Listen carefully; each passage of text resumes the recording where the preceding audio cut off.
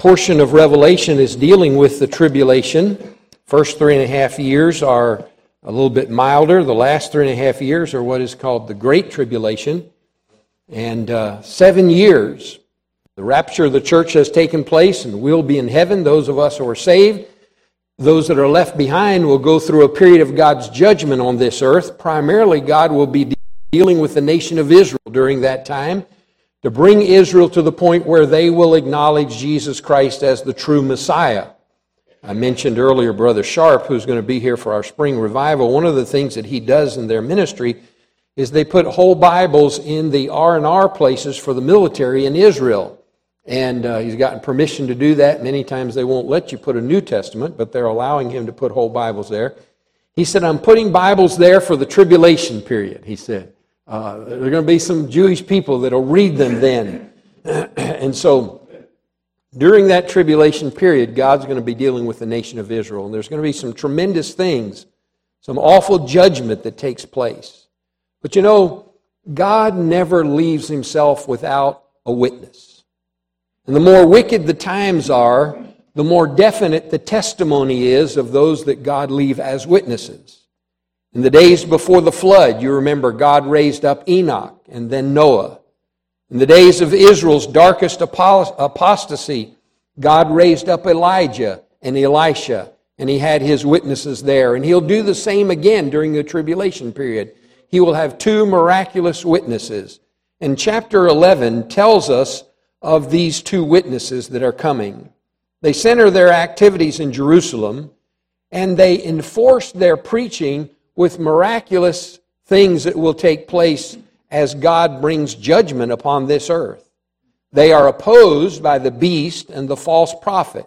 So here you have God who has 2 men, these 2 witnesses, and then the devil has his 2 men, the beast and the false prophet. And they all perform miracles during this tribulation period. Back in the Old Testament, you had Jannes and Jambres that withstood Moses and Aaron, and their miracles, they counterfeited some of the things that Moses did. And here Satan will have his 2 men that will oppose God's 2 men, and they all will perform miracles. Now the text, chapter 11, does not actually say so, but it's not at all unlikely that God's 2 witnesses will execute this beast who is mentioned here, who then is promptly brought back to life again by the false prophet. If you look at chapter 13, just go over a couple of chapters, look at chapter 13 and verse number 3. Revelation 13:3, it says, And I saw one of the heads as it were wounded to death, and his deadly wound was healed, and all the world wondered after the beast. Look down at verse number 12. And he exerciseth all the power of the first beast before him, and causeth the earth and them that dwell therein to worship the first beast whose deadly wound is healed. And then verse number 14. And deceiveth them that dwell on the earth by the means of those miracles. Let me just say this. Not all miracles come from God. Amen? That's the case here in the tribulation period. He says, deceiveth them that dwell on the earth by the means of those miracles which he had power to do in the sight of the beast, saying to them that dwell on the earth that they should make an image to the beast which had the wound by a sword and did live. So the beast is going to die, he's going to be wounded and killed and then brought back to life again and become a supernatural being that then executes the 2 witnesses. And we'll see that a little bit later on in the chapter. And he wins the gratitude and the awe of mankind. But the victory is very short-lived because God's going to raise those 2 witnesses back to life after they've been dead for 3 days. And then he's going to pour out his judgment upon this earth. Now, the text puts all these events together as part of the second woe, which is part of the 6th trumpet. We've talked about the 4 previous trumpets. Last week, the 5th trumpet. Now the interlude there, and now we come to the 6th trumpet in this chapter. So several things I want you to notice. First of all, notice the coming of the messengers. These 2 witnesses are God's messengers, and they are coming. Verses 1 down through verse 13 deal with that. As we think about these 2 messengers, I want you to notice the mandate of the messengers. They have a mandate in their coming that is given here. And a careful description is given about several things about them. There's a careful description given about the special place that is involved. What is the place where these witnesses are coming? Look with me, if you will, at verse number 1. And there was given me a reed, like unto the rod, and the angel stood, saying, Rise and measure the temple of God, and the altar, and them that worship therein. But the court which is within the temple leave out, and measure it not, for it is given unto the Gentiles, and the holy city shall they tread under foot 42 months. He talks about the holy city here. The scene that is here, the place is Jerusalem. It is the place where the temple has been rebuilt. And John is told to measure the temple and its courts. The Jewish people have not had a temple in Jerusalem since 70 A.D. Currently, the Muslims have a shrine at what is called the Dome of the Rock, and that is the site of the ancient Jewish temple. If you go there, and I've been there on a couple of occasions, you can look over and you can see this golden dome and the Muslim mosque that is there that's called the Dome of the Rock. And there's been a big conflict. Every once in a while you'll hear on the news something about a conflict between the Jewish people and the Arabs about the Dome of the Rock. The reason their conflict is there is because one day that Jewish temple is going to be rebuilt, and it must be built on the same site as the old Jewish temple that was destroyed back in 70 A.D. And so something has to happen there to bring that about. Now, I've heard several different people there have been different ideas to say, well, that Dome of the Rock wasn't the exact place, and it was over here, and there's different things, but many believe that that's the exact spot where the old temple was. The Jewish nation will rebuild the old temple, and it will either be built right before the tribulation or during the tribulation. 3 temples had been built up to John's time. John is the man God is using to record for us the book of Revelation. And there have been 3 temples up till his time. The first temple was built by Solomon. You remember how David gathered together the material. God didn't let David build the temple because he had been a man of war. And so he gathered material, and then Solomon built the temple in 1 Kings chapter 8, and then it was destroyed by Nebuchadnezzar in 583 BC in 2 Kings 24 and 25. And then the second temple was built, which is known as Zerubbabel's temple, and it was constructed after the Jews returned from their Babylonian captivity in Ezra chapter 3. And then it was destroyed by Antiochus Epiphanes in 168 BC. The third temple is called Herod's temple. It stood in Jerusalem when our Lord and His apostles were ministering, when Jesus walked the streets of Jerusalem and when He was here on this earth. That was the Herod's temple, and it was destroyed by Titus in AD 70. Since then, the Jews have had no temple. They have only synagogues. However, we who are believers as Christians, as part of this church age, we know that the Holy Spirit of God lives within us. And the Apostle Paul said to us in 1 Corinthians 3:16, that know ye not that ye are the temple of the living God. God doesn't dwell in a building, He dwells in people. And we are the temple of the living God today. The fourth temple will be built by unsaved Jews. It will be used during the tribulation period. And then the fifth temple, the last temple, will be the Messiah's millennial temple that is given. There's architectural plans given for it in Ezekiel chapter 40 all the way through chapter 44. And there's been no temple like that has ever been built. It'll be built after the second coming of Christ. And remember the distinction. Christ comes. He came the first time when He was born in Bethlehem. He's coming back in the rapture, but He's not coming to the earth. He's coming in the clouds, and the saved will be caught up into heaven. And during that next 7-year period, in heaven there'll be the judgment seat of Christ and the marriage supper of the Lamb. On earth there'll be 7 years of tribulation, and then will be the second coming of the Lord, when He comes back with all of the saved to this earth and sets up His kingdom and rules and reigns from Jerusalem for 1,000 years. Now, sometimes you hear people, you see things on the news about the end of the world, and you read articles in the paper, the world's about to end. People get all upset and all out of sorts about it. Remember this. There's at least 1,007 years before the end of the world. Okay? And that would mean if the rapture took place today, and the saved are taken out, there's going to be 7 years of tribulation on earth and then 1,000 years of the millennial reign of Christ. So there's at least, you don't have to worry about Mother Earth being destroyed. You don't have to worry about climate change that's going to destroy us tomorrow. There's at least 1,007 years that this earth's going to be here. And then, by the way, when the Lord comes back, He sets up His kingdom and rules, and at the end of that, He's going to make a new heaven and a new earth.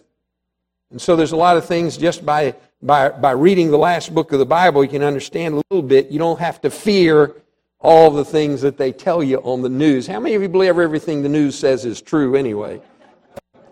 How many of you believe nothing the news... No, don't raise your hand. But evidently here in Revelation chapter 11, the Jews have now regained the temple site and the right to do something with it. And the Dome of the Rock has either been destroyed or moved, and a glorious new temple to Jehovah has been built. Now, it's going to be amazing. We've seen pictures and drawings and things of the temple, and when you read of the descriptions of it in the Bible, Solomon's temple was a fantastic place. Jerusalem is up on a hill. It was a temple that was built. Remember, the Jewish people were God's chosen people, and they were placed on this earth and chosen by God to be a witness and a testimony to the rest of the world what the true and living God is like, and what it's like to serve and live for the true and living God. They failed terribly, but part of that temple was a picture of what God's temple was like, and you saw it for a long distance before you ever came to it. It was a witness to all of the world of what it was like. Remember when the Queen of Sheba came and she saw all the magnificence of it, what did she say? She said, all that I've heard, she said, the half has not yet been told. What I've heard isn't half of what it's really like. And can I tell you this? What we've heard about heaven, the half hadn't even begun to be told. We sing a little chorus sometimes, heaven is a wonderful place, filled with glory and grace. I want to see my Savior's face. Heaven is a wonderful place. It's going to be a wonderful thing to be in heaven with the Lord for all of eternity. So the specific place is here in Jerusalem. Secondly, notice the specific period involved.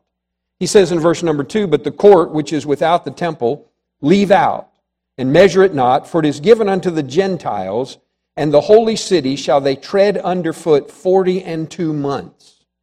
John was told not to measure the outer court of the temple, because together with the Holy Spirit, together with the holy city, it was given over to the Gentiles, and the Bible says they will tread on it for 42 months. That is, you can figure it out real quick, it's 3.5 years.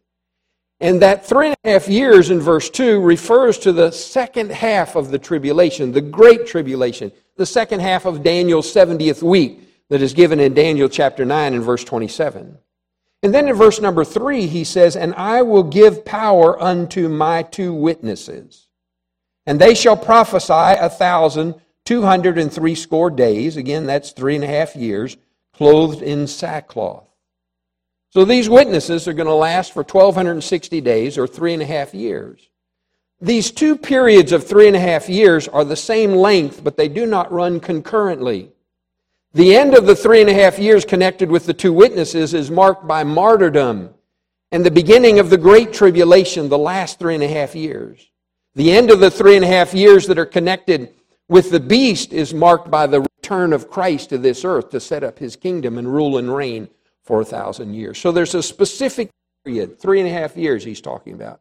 Thirdly, there's a supernatural power involved. A supernatural power. Look at verses 4 and 5. He says in verse 4, these are the 2 olive trees and the 2 candlesticks standing before the God of the earth.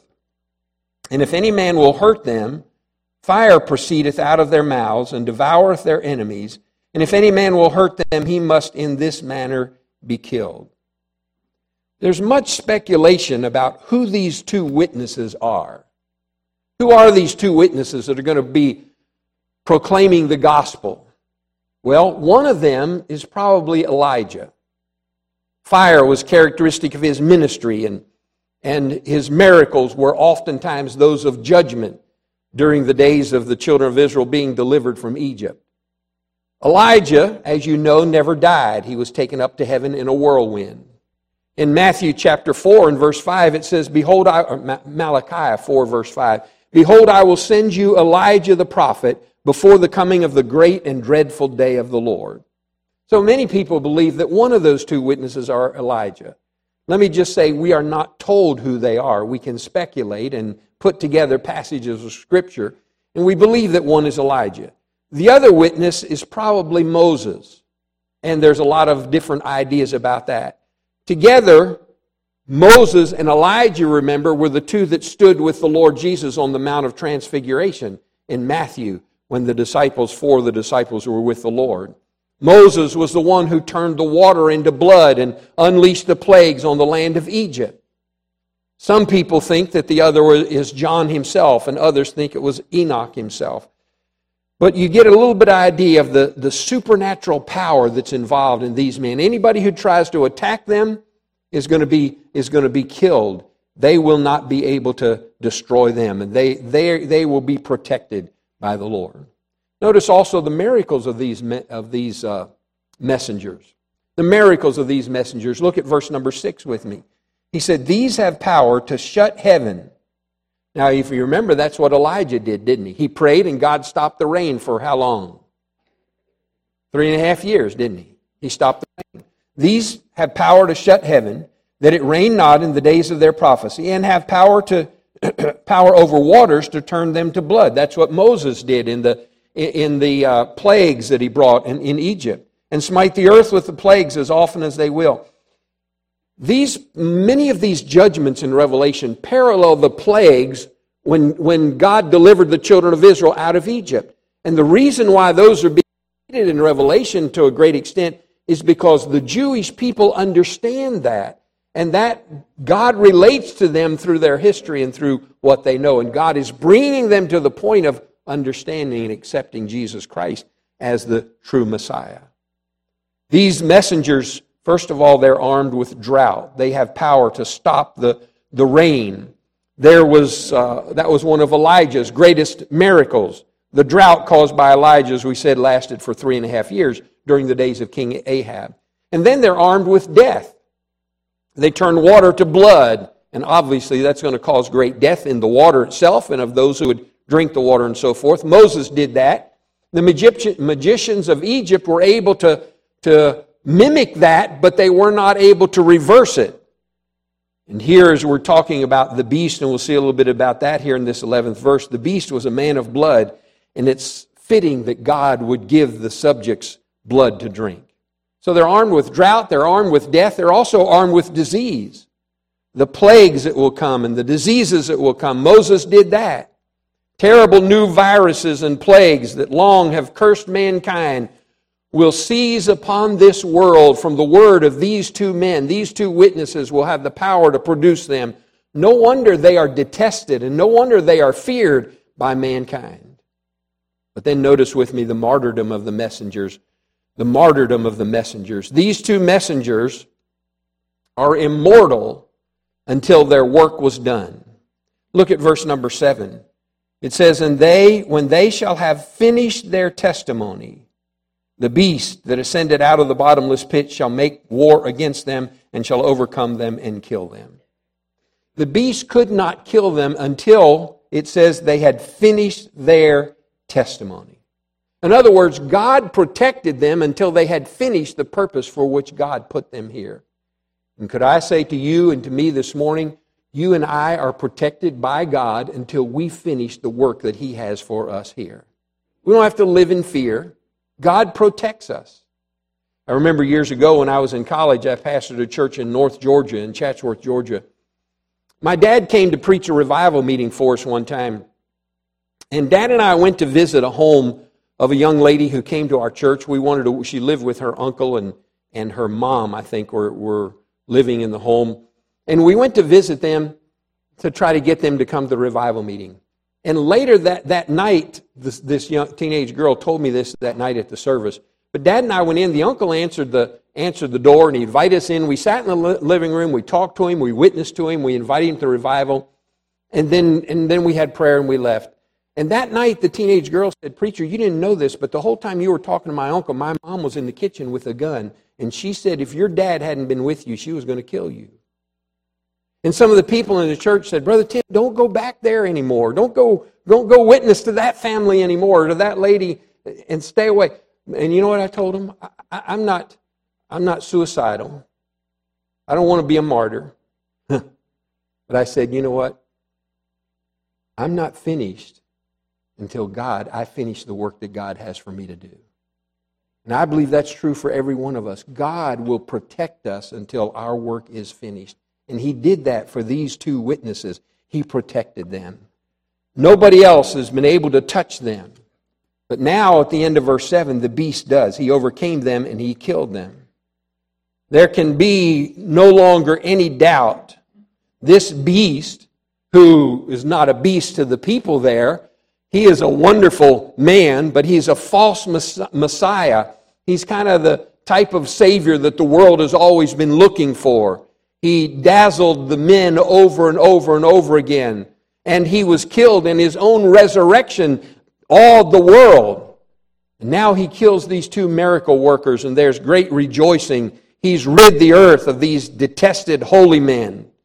He's rid the earth of those godly right-wingers, Bible thumpers who believe the Bible, you know. He's got rid of them. And that will be the capstone of his success, to kill these men. And after that, nothing would have stopped him. He had not only won the hearts of the men, but the minds of the men, but now he's won the hearts of them. Notice the place of the martyrdom in verse number 8. It says, "And their dead bodies shall lie in the streets of the great city." That's talking about Jerusalem. But notice this, "which spiritually is called Sodom and Egypt, where also our Lord was crucified." Jerusalem was called the holy city, as long as it was the center of the witness of these two men. But now they've been killed, and now what does God call it? He calls it Sodom and Egypt. You see, now it's become a place of vanity and vice. It's the place where our Lord was crucified. It's not called the holy city. And then notice the publicity of the martyrdom in verse number 9. "And they of the people and kindreds and tongues and nations shall see their dead bodies 3 days and a half, and shall not suffer their dead bodies to be put in graves." Satan will see to it that the killing of these two detested enemies will be broadcast worldwide. We can easily see how that can happen. It'll be shown to the world, I believe, through the television cameras and the satellites and all that are involved in that. The whole world is going to focus on these two men that have been killed. It'll be shown to the world. It will be shared with the world. Look at verse number 10. "And they that dwell upon the earth shall rejoice over them." Not just Jerusalem, the whole earth is rejoicing and made merry, "and shall send gifts one to another, because these two prophets tormented them that dwelt upon the earth." God tells us these men are going to be seen by the whole world. Here's an interesting thought. In verse number 7, God calls their witness a testimony. He said, "when they shall have finished their testimony." But now in verse number 10, it says, "And they that dwell upon the earth shall rejoice over them and make merry, shall send gifts one to another, because these two prophets tormented them." God called them their testimony. Now the world says they tormented us. Do you know some people are tormented by the preaching of the Word of God today? Some people don't want to hear the truth. They don't want to hear the fact that Jesus Christ died on the cross and paid our sin debt in full by His shed blood on the cross at Calvary. People don't want to hear the truth. And that's why there's such suppression, not only taking place now in America, but around the world against believers and against true Christians. They don't want to hear the truth. Instead of commemorating the birth of the Messiah as we do at Christmas time, now they're celebrating the death of these two witnesses. But I want to tell you, their celebration is too hasty. Because in the midst of all of their fun and in the midst of their exchanging gifts and all of their partying and the celebration that's going on, all of a sudden some sobering news comes. Look at verse number 11. "And after 3 days and a half, the Spirit of life from God," that's the Holy Spirit. Let me just stop there for a minute. What's happened to the Holy Spirit? When the rapture took place, where does the Holy Spirit live today? He lives within us, doesn't He? So when the rapture takes place, those who are indwelt by the Holy Spirit are taken out of this world. So to a great extent, the working of the Holy Spirit through believers, that's gone. But that doesn't mean He's still not here. He's still here during the tribulation period. Because God is omnipresent, the Holy Spirit is God. He's everywhere. And so here it says, during the tribulation period, after 3.5 days, the Spirit of life from God, the Holy Spirit of God, entered into them, and they stood upon their feet, and great fear fell upon them which saw them. Notice the might of these messengers. The might of these messengers, it's seen first of all in a triumphant resurrection. Verse number 11 speaks of that resurrection. Death cannot hold them. They arise from the dead. Picture the scene. The sun-drenched cities of Jerusalem. The holiday crowds have flown in from all around the world, and they're celebrating. They're looking at these corpses of these two men lying in the street firsthand. The troops are there of the beast in his uniforms. The temple police are there. There are wicked men from every kingdom of the earth, and they come and dance and feast in the streets at the victory of the beast. But then it happens. I can see the crowds as they strain against the barricades the police have put up there to keep them from getting close and touching these bodies. And suddenly, as they push upon those barricades and gaze at those two men, suddenly that pale, cadaverous white of their bodies becomes a glowing, rosy cheeks of youth, and those stiff limbs begin to bend and move. And all of a sudden, what a sight. They stand up on their feet and they rise, and the crowd falls back and pushes forward again. And then you see verse number 12, the triumphant rapture. It says, and they heard a great voice from heaven saying unto them, come up hither. Can you just see these two men? They've just rose from the dead. The whole crowd's there, and then they hear the voice, come up hither. And they're caught up into heaven. And it says, and they ascended up to heaven in a cloud, and their enemies beheld them. Caught up into heaven, ascended up into heaven in a cloud. I believe that cloud is the Shekinah glory of God. They ascended into the very presence of God. The rapture that takes place. These evil men, when you think of it, you ask yourself the question, did they repent? Well, Luke chapter 16 and verse 30, 31. Remember when the rich man and Lazarus were in, the rich man was in hell and Lazarus was in Abraham's bosom. And he said, send Lazarus that he may dip the tip of his finger in water and cool my tongue, for I am tormented in this flame. And Abraham said, there's a great gulf fixed. Those that are in heaven can't come to you, and those that are there can't come to us. When you die, that's final. It's over. There's no second chance after death. And then that rich man said, well, at least send Lazarus to my brother's house, or to my father's house, because I have 5 brothers there that are not saved. And listen to what Abraham said. He said, nay, Father Abraham, but if one went unto them from the dead, they will repent. And he, Abraham, said unto him, if they will hear not Moses and the prophets, neither will they be persuaded, though one rose from the dead. What was Moses and the prophets? That was the Bible. That was the Old Testament. That was the Torah. And God said, if they won't hear my word, if they won't hear the Bible, they wouldn't believe somebody if they rose from the dead. What if somebody came in here this morning and I said, we have somebody who's going to give you a first-hand testimony. This man, Mr. Smith, died and went to hell, and he came back, and he's here to tell you all what hell was like. Most of you would want to listen to just see what he had to say out of curiosity, but most of you would think he's a little bit off his rocker. Nobody's gone to hell and come back. But you know what God said about that? God said if that were to take place, they wouldn't believe them either. They won't hear God's word. They wouldn't believe somebody who came back from the dead. And they won't believe even after these men rise. So you see a triumphant resurrection, you see a triumphant rapture. There's a third thing. You got space to write it there. Didn't get on your notes there, but there's also a triumphant revenge.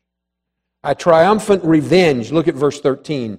In the same hour was there a great earthquake, and the 10th part of the city fell, And in the earthquake were slain of men 7,000, and the remnant were affrighted and gave glory to the God in heaven. See, God, even through that, there's a small remnant. There's a small group of people, a remnant. They've listened to the 144,000. They've listened to these two witnesses, and there have been a few that have believed. And they give glory to God, but most of the people didn't repent. God sent an earthquake. He caused a third of the city to fall, and he says 7,000 people were killed as a result of that. The revenge of God. And then there's a second thing I want you to notice, and that is the crowning of the Messiah. We've seen the coming of the two messengers. Now you have the crowning of the Messiah. The last trumpet is about to sound. The outpouring of the vials of God's wrath will soon take place. But first, we're given a glimpse of heaven and the crowning of the rightful King of Kings and Lord of Lords. You know, it seems like as you read through the book of Revelation, they never get tired of crowning Jesus King of Kings and Lord of Lords. And that brings us to the third woe here on this earth in verses 14 and 15. He says, the second woe is past, and behold, the third woe cometh quickly. And the seventh angel sounded. And there were great voices in heaven. God lets us see a little bit. The kingdoms of this world are become the kingdoms of our Lord and of His Christ, and He shall reign forever and ever.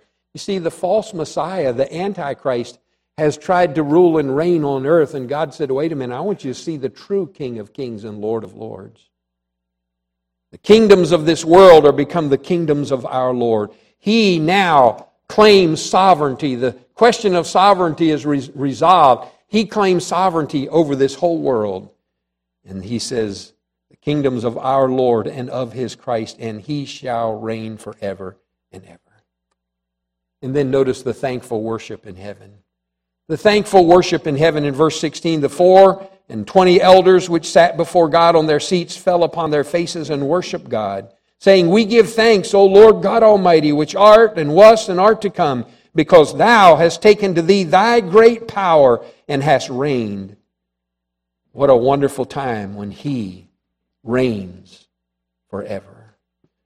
I want you to notice that there is an instantaneous response that comes from them. Verse 16, when verse 15 says the kingdoms of the world are become the kingdoms of our Lord, what happens in verse 16? Immediately the 24 elders that sat before God on their seats fall on their faces and worship God. Immediately they bow down and worship Him.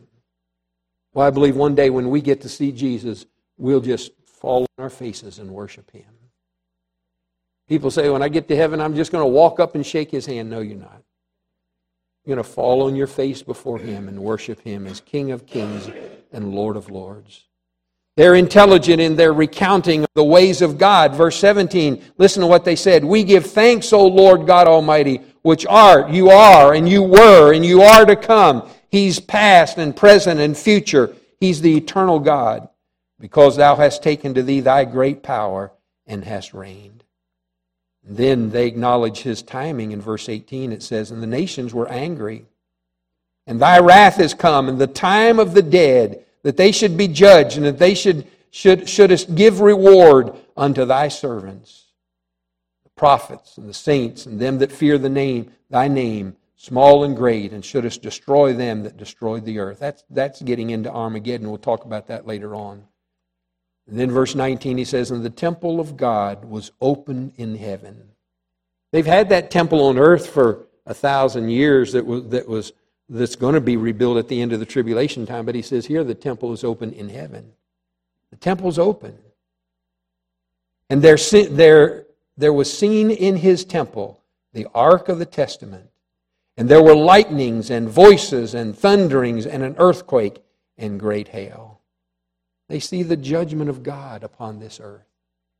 And yet, they still didn't repent.